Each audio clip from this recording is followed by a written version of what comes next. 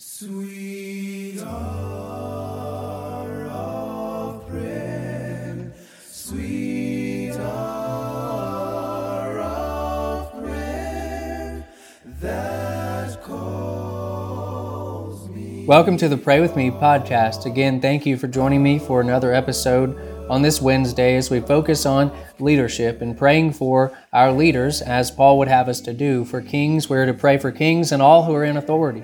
And so we are praying for, as we have been, the United States government at its various different levels.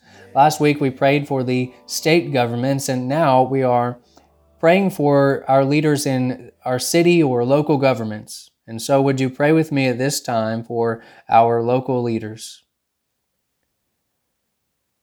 Father in heaven, we thank you for Jesus and his leadership. We thank you for his leadership on earth and his leadership in heaven. Father, we thank you for the opportunity to pray for our leaders in civil government and for your establishing of civil government. We thank you for the opportunity to pray for their hearts and their morals, that they might line up with your word.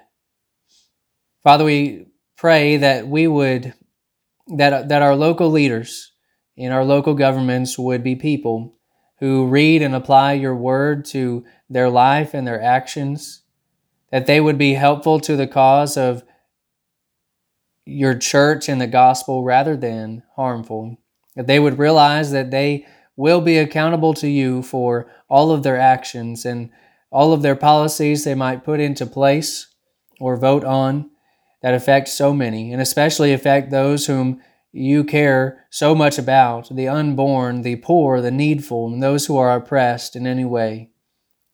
Father, we pray that our local leaders would seek to be more godly leaders, that they would seek to know your word better, that they would seek to be more prayerful. And Father, we pray that we would pray more for our leaders in general.